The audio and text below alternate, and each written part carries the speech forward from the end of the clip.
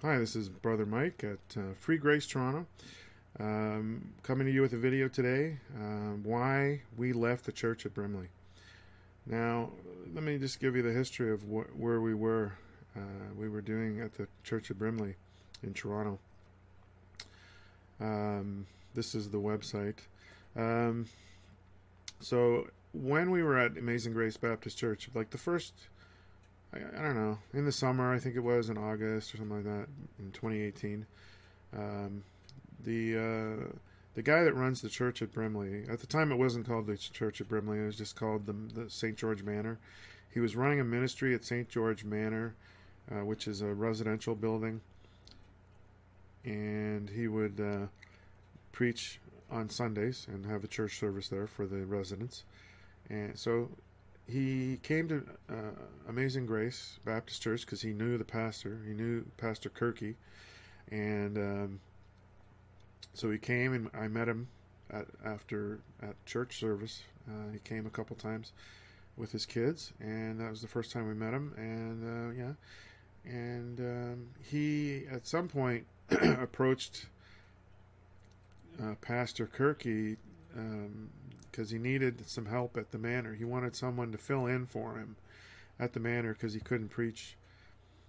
So I thought so there were a few of us at the time there, and the pastor said, well, see if anyone here wants to help out. And so he asked the men that were here, that were at Amazing Grace Baptist Church, and nobody else wanted to. So I said, well, you know what, I'll give it a try. I had never preached before, but before that time, so I said, okay, I'll try it. And so I went there. I think it was September 2018 or something. You can see on my channel, if you go back to that time, you'll see the first, I think it's Trust in the Lord, that I preached. So after that time I preached, he sort of gave me the idea that he was going to step down at the church at Brimley. So I said, well, so you're not going to come, I sort of encouraged him to come back, and, just, I can help him out, but, don't leave me with, I felt like I was being abandoned at some point. So don't leave me by myself at the church, or at the St. George Manor. I'll help you out, though. And then, so we came to an arrangement that we would preach alternate weeks, right? And he has an underlying condition called sarcoidosis. So it's a lung condition. He has sometimes having trouble breathing. I think that's the reason why he wanted to step down at the time. But I encouraged him. He stayed, and his wife ended up coming, and his daughter and his two sons were coming. So I was preaching there all this time for over a year and a half, I guess. So what happened was, so I guess earlier this year, he's been wanting to have a real church, like to basically call it a church. And so I made this website for him, and I was running the website. I designed this website. This is, I hosted this. I was hosting this.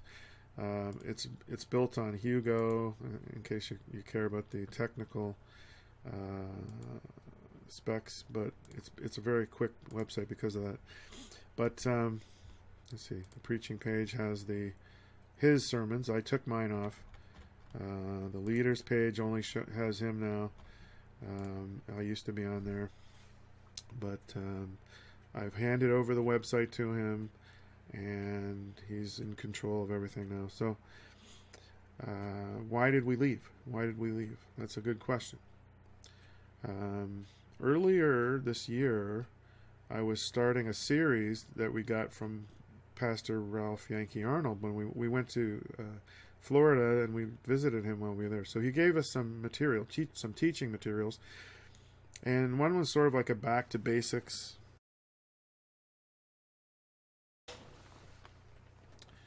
It was a back to basics, sort of 11 week teaching, and it was basically starting from scratch and going over the gospel. And I think it was after week 3, which was eternal security. And it's all done from a free grace perspective. Eternal security. So during this sermon, I brought up the fact that, well, if eternal security means that you can never lose your salvation. You can never lose your salvation. No matter what you do after you're saved, you cannot lose your salvation, even if you stop believing. If you were to stop believing, if you were to become an atheist, you are still saved, according to the Bible. And there are some verses to back that up. I have verses to back that up. But before I get to that, after I preached that, well, let me go back a few weeks before that. So a few weeks before, he was preaching a sermon, which hasn't been posted yet, and it's going to be posted on my channel, just so that you can see what he preached. But a few weeks prior, he actually preached that God was capable of lying. And that's blasphemy, but I had to stop him in the middle of his sermon and tell him, no, God cannot lie. Right? God cannot lie. It is said directly in the Bible that God that cannot lie, in hope of eternal life, which God that cannot lie promised before the world began. And in Hebrews it says it is impossible for God to lie. So I corrected him on that. So that was sort of the first warning sign that he was believing a false gospel. So to actually say that God is capable of lying would be, you might as well throw away your Bible if you believe that, because you cannot trust anything in the Bible if he's capable of lying, right? And so God cannot lie. He is incapable of committing sin. So that was sort of I didn't really put that much importance to it. I corrected him, and I didn't want to do it in the middle of his sermon, but I felt I had no choice, because to let him say that and the people there to hear that and maybe they'll believe it, I didn't want that to happen. So I spoke up in the middle of it. As soon as I heard him say that, I said, no, God cannot lie. And you'll hear it in the... Like, God is all powerful. If it pleased God to just destroy everything, he could do it. Now, on one hand, he can't do it because he can't break his promises. He's ordained things in such a way where he won't go against his word. He could go against his word, but he won't. Now, this is where Christians would probably get into a lot of arguing. It's like, well, therefore he can't. Well, maybe technically he can't. I mean, he's perfect and holy, right? If he did, he'd be a sinner. He'd be unholy, exactly. Yeah, so God, he won't. He can't. Yeah. But he could. No, he couldn't. He couldn't, okay.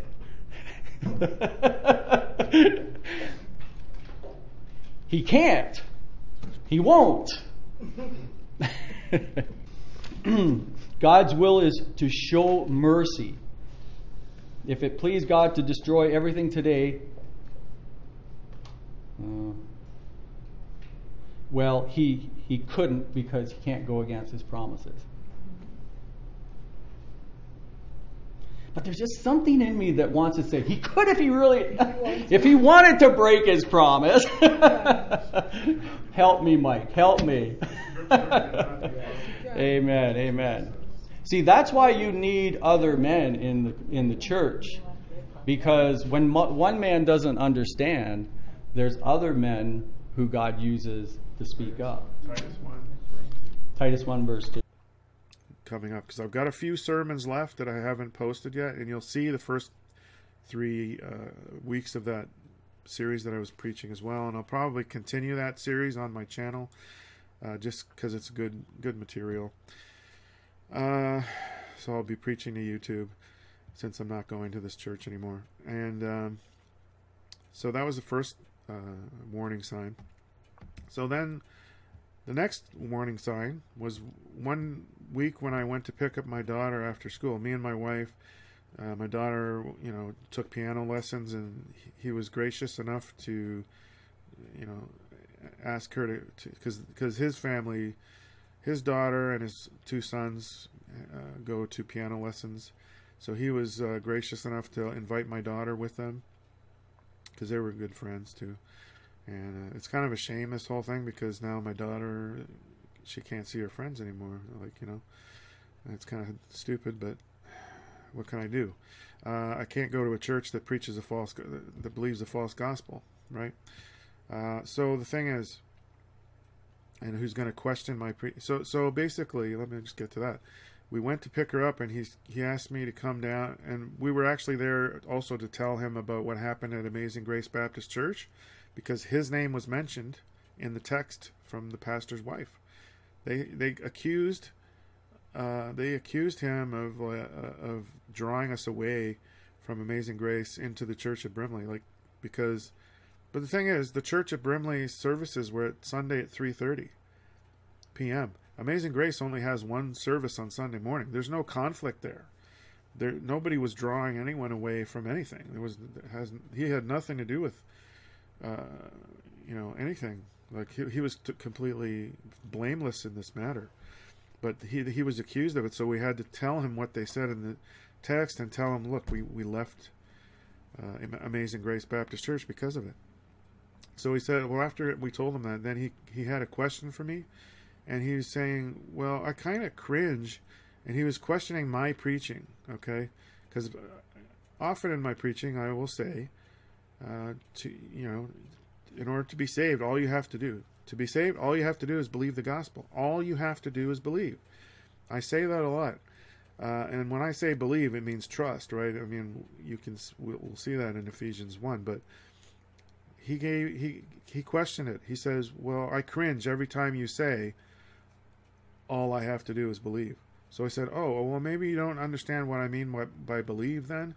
So I told him, it's not just believe. It's not just, believing historical facts. It's trust, right? It's being fully persuaded that God can deliver what he promised. So he said, okay, well, I said, I'll clarify that in front of the church the following week, which I did. And I had a mini sermon about what believe means, which is trust. And in Romans 4 says it's being fully persuaded. So I thought that satisfied him. Okay. So when we got to week 3 of this series, the eternal security chapter, so I preached that if a believer stops believing, if someone who believed the gospel, if they did believe the gospel and they stopped believing, they're still saved. So afterwards, him and his wife, now the next day, I guess it was the day after, when I went to pick up my daughter, and I didn't have my glasses with me, so I couldn't, it was kind of hard, but they sort of waylaid me into a Bible study. So they sort of roped me into a 2-hour Bible study where they were going over, prove to us that, a saved believer can, if they stop believing, then they're still saved, right? Okay. So it became clear that they didn't agree with me on this at all. They don't agree that if someone stops believing, if they believe that if someone stops believing, they were never saved to begin with. Now, this is called perseverance of the saints. This is what Calvinists believe, that you must persevere in faith until the end of your life. You can never stop believing. You can never, if you do stop believing, you are never saved to begin with. Now, a lot of people believe that. Even people who don't call themselves Calvinists, such as Stephen Anderson, believes that. And it's wrong, because the Bible, there's no verse to back that up. So I sat with them for 2 hours and went over the scripture, and it became clear that they weren't understanding salvation. It came to the point where, because they believe this doctrine, they don't believe that salvation is a one-time event. They believe salvation is a process. And this is where this leads to. If someone can go 20 years, and then if they stop believing, that means they were never saved to begin with. Well, number one, you have no assurance. There's no eternal security. There's no assurance. You can never know for sure that you're going to persevere to the end. So you can never be sure that you're saved. So that contradicts 1 John 5:13, which says we can be sure, right? We can know that we're saved. So it became clear to me that they don't believe that anymore. Maybe they fell away. I thought that they believed this before, because I preached this exact same thing in April of 2019 when I rebuked Michael Heiser in my sermon for teaching that if someone stops believing, then they're never saved to begin with, or or they lose their salvation. Right? Mike Heiser takes it to the point where they may lose their salvation. He thinks they're losing their salvation if they stop believing. I totally rebuked that in April 2019. Nobody said anything, not one peep, and they were both there. Him and his wife were sitting in front of me, listening to that sermon, and I guess it went in one ear and out the other, because if they always believed that, they should have said something, right? Because I always encouraged people to ask questions if they didn't agree with something. And I had told them, like the previous week, I think it was, that it's okay if you want to disagree with me on something, but if you're going to disagree, back it up with Scripture, okay? So, and then the next week he comes to me with this, saying, well, I don't, and the thing is, and then his next sermon, after this 2-hour Bible study at his house, where I left it, and it was clear they still didn't believe it. They don't understand salvation as a one-time event. So the next week at church, they brought up, he preached a sermon, and he called me this Saturday to tell me that he was going to preach this. He didn't tell me which side of the issue he was going to fall on, because he had a choice, right? So he preached a sermon, which you're going to see on this channel. I'm going to be posting it when I get the editing done. Or it may have already been posted by the time I get this up. But in any case, you'll see it where he has no scripture to back up his position. So he's disagreeing with me, and he doesn't have any scripture. And he admitted to not having any scripture to back it up. So all he had was a weak argument that said, well, is belief a work? Oh, belief's not a work. So he's saying belief is not a work because that's what the requirement for salvation. So therefore, belief is not a work. That's the crux of his argument. So in other words, to say that you must keep believing until the end of your life, well, that's not work salvation, right? That's not, but the thing is, believing one time is the requirement of salvation, not a continuous belief. But they don't believe that. They brought up. Now let me look at John 3:18. This is one of the verses. He that believeth on him is not condemned, but he that believeth not is condemned already, because he hath not believed in the name of the only begotten Son of God. Now they'll take any of these verses that say believeth, and down in John 5:24 where it says believeth, they said, well, that's present tense. So that means it's continuous action. It's not a one-time event. So they believe that you must continuously believe the gospel for this to come true.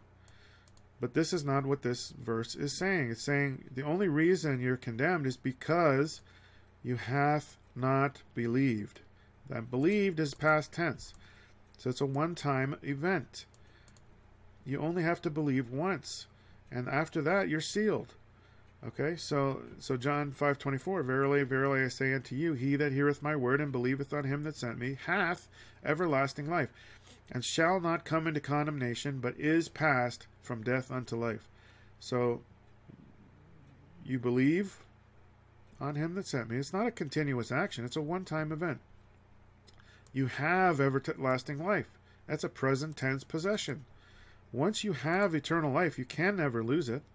So if you stopped believing, you still have eternal life because you already received it. You can't lose it. And shall not come into condemnation. This is looking at the future, right? This is the present. You presently have everlasting life if you've believed on him. That's Jesus. And shall not come into condemnation. That's future. So anything you do in the future, you shall not come into condemnation. Doesn't matter what you do, you can't come into condemnation. But it is passed from death unto life. So you are passed from death unto life. It's past tense. Past tense, passed from death unto life. It's past tense, happened already. Okay? And so it's a one-time event. And Ephesians 1:13 really proves that it's a one-time event, because it says, in whom ye also trusted, after that ye heard the word of truth, the gospel of your salvation, in whom also after that you believed, you were sealed with that Holy Spirit of promise. So here you go. After you believed, past tense, you were sealed with that Holy Spirit of promise. Okay? Believe and you're sealed. It's past tense. It's a one-time event. You're not present, you're not continuously being sealed. It's past tense. And there's other verses in the Bible that say you're seated in heavenly places. Grieve not the Holy Spirit of God, whereby ye are sealed until the day of redemption. Until the day of redemption, you can't be unsealed. Okay, so 2 Timothy 2:13 is proving that you could stop believing. Someone could stop believing. If we believe not, let me look at the context here. It is a faithful saying, for if we be dead with him, we shall also live with him. If we suffer, we shall also reign with him. If we deny him, he also will deny us. If we believe not, yet he abideth faithful. He cannot deny himself. So this is the faithful saying. So if we deny, they were also bringing up this verse to me. If we deny him, he will also deny us. In other words, if you say you don't believe anymore, he'll deny you. The work salvationists say that, if you deny him, then you lose your salvation.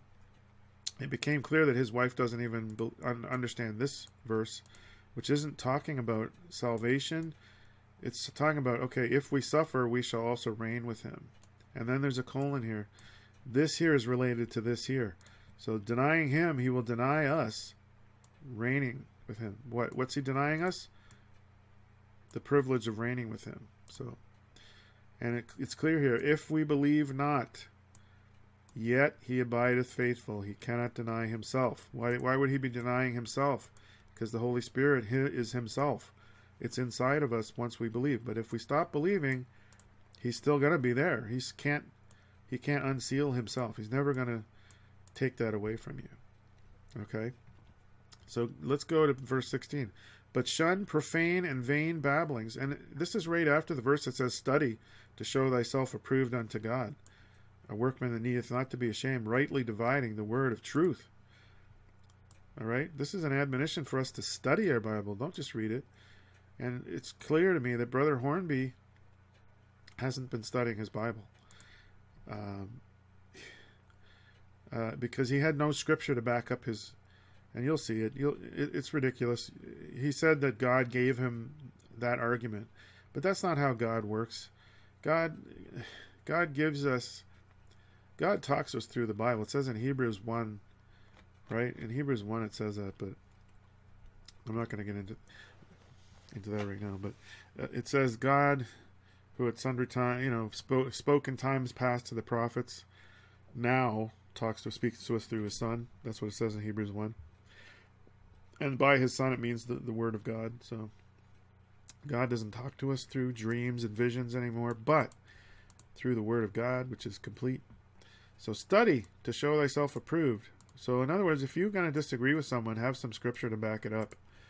Don't come with some, I think God gave me a vision. I'm sorry, but that's not how God speaks to people. I don't think that was God giving you that argument. So, but shun profane and vain babblings, for they will increase unto more ungodliness, and their word will eat as doth a canker, of whom is Hymenaeus and Philetus, who concerning the truth have erred, saying that the resurrection is past already, and overthrow the faith of some. So Hymenaeus and Philetus were saying that the resurrection is past already.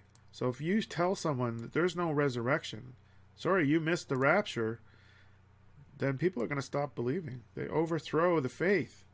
What does overthrowing the faith mean? But they stop believing because of this false doctrine. So they were deceived by false doctrine and they stopped believing. And then it says, nevertheless, the foundation of God standeth sure, having this seal, the Lord knoweth them that are his. So this is the foundation of God, the seal of the Holy Spirit. The Lord knows them that are his because we are sealed, right? So nevertheless, even though their faith was overthrown, God knows that they're saved, right? They're still saved. So you can stop if you stopped believing because you got deceived by atheism or whatever false doctrine, doesn't matter. You're still saved.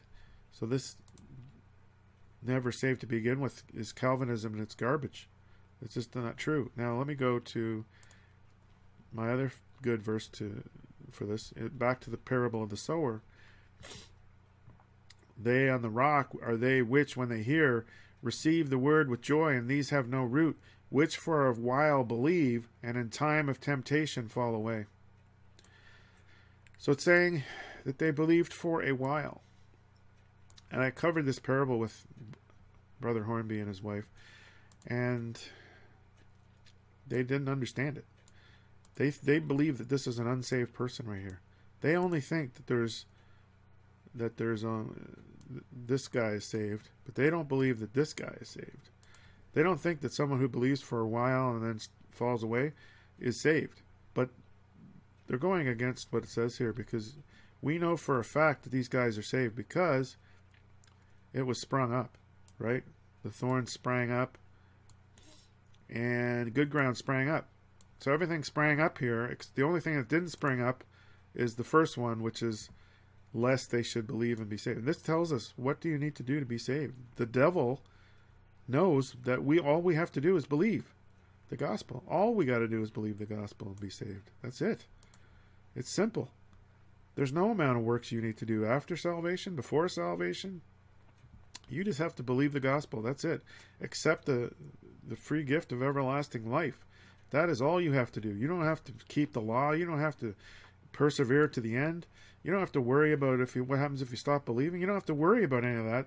If you just believe, trusting only in Christ alone, well, then you can be 100% sure that you're going to get to heaven, because there's nothing you can do. And anytime you're looking to yourself, so what happens if I stop believing? Oh, if you stop believing, you were never saved to begin with. Well, you're looking to yourself there, my friend. You're not looking at Jesus, the author and finisher of our salvation. You need to be looking at him and not yourself. Because anytime you look to yourself, that's when you get into a false gospel. So unfortunately, I had to leave the church because I can't preach at a church where they're going to continually question what I'm preaching. And unfortunately, that's how it has to be. And unless he comes back to me and apologizes and realizes that he was wrong, I can't have anything to do with it, because he believes a false gospel. I don't know what he's preaching now, because unfortunately I'm not there to record it, but I'm going to be publishing the rest of the sermons that I have. There's a few of them that I did and a few that he did, and those will be posted eventually once I get around to editing them. And coming up on my channel, I'm going to have a video on what is free grace theology, because nobody seems to know. When I talk to people at church and mention free grace, it's like, well, what's free grace? What's free grace? It's like that. Maybe that should have been a warning sign to me in the beginning. But this is what happens when you don't study to show yourself approved. You need to study and compare Scripture with Scripture. Don't just take one verse out of context. And I mean, at least have one verse to back it up. He had zero Scripture to back up his position. So basically, his church is not founded upon a rock. It's founded upon shifting sand, because he doesn't even back it up with Scripture. So for that reason, I had to step away from that church, unfortunately. So I don't know what am I doing now? I'm going to be running this YouTube channel, Free Grace Toronto. I'll be posting whatever I feel I need to cover. There's many things happening in the world today. So stay tuned, and we'll be back with the next video. We'll see you next time. God bless.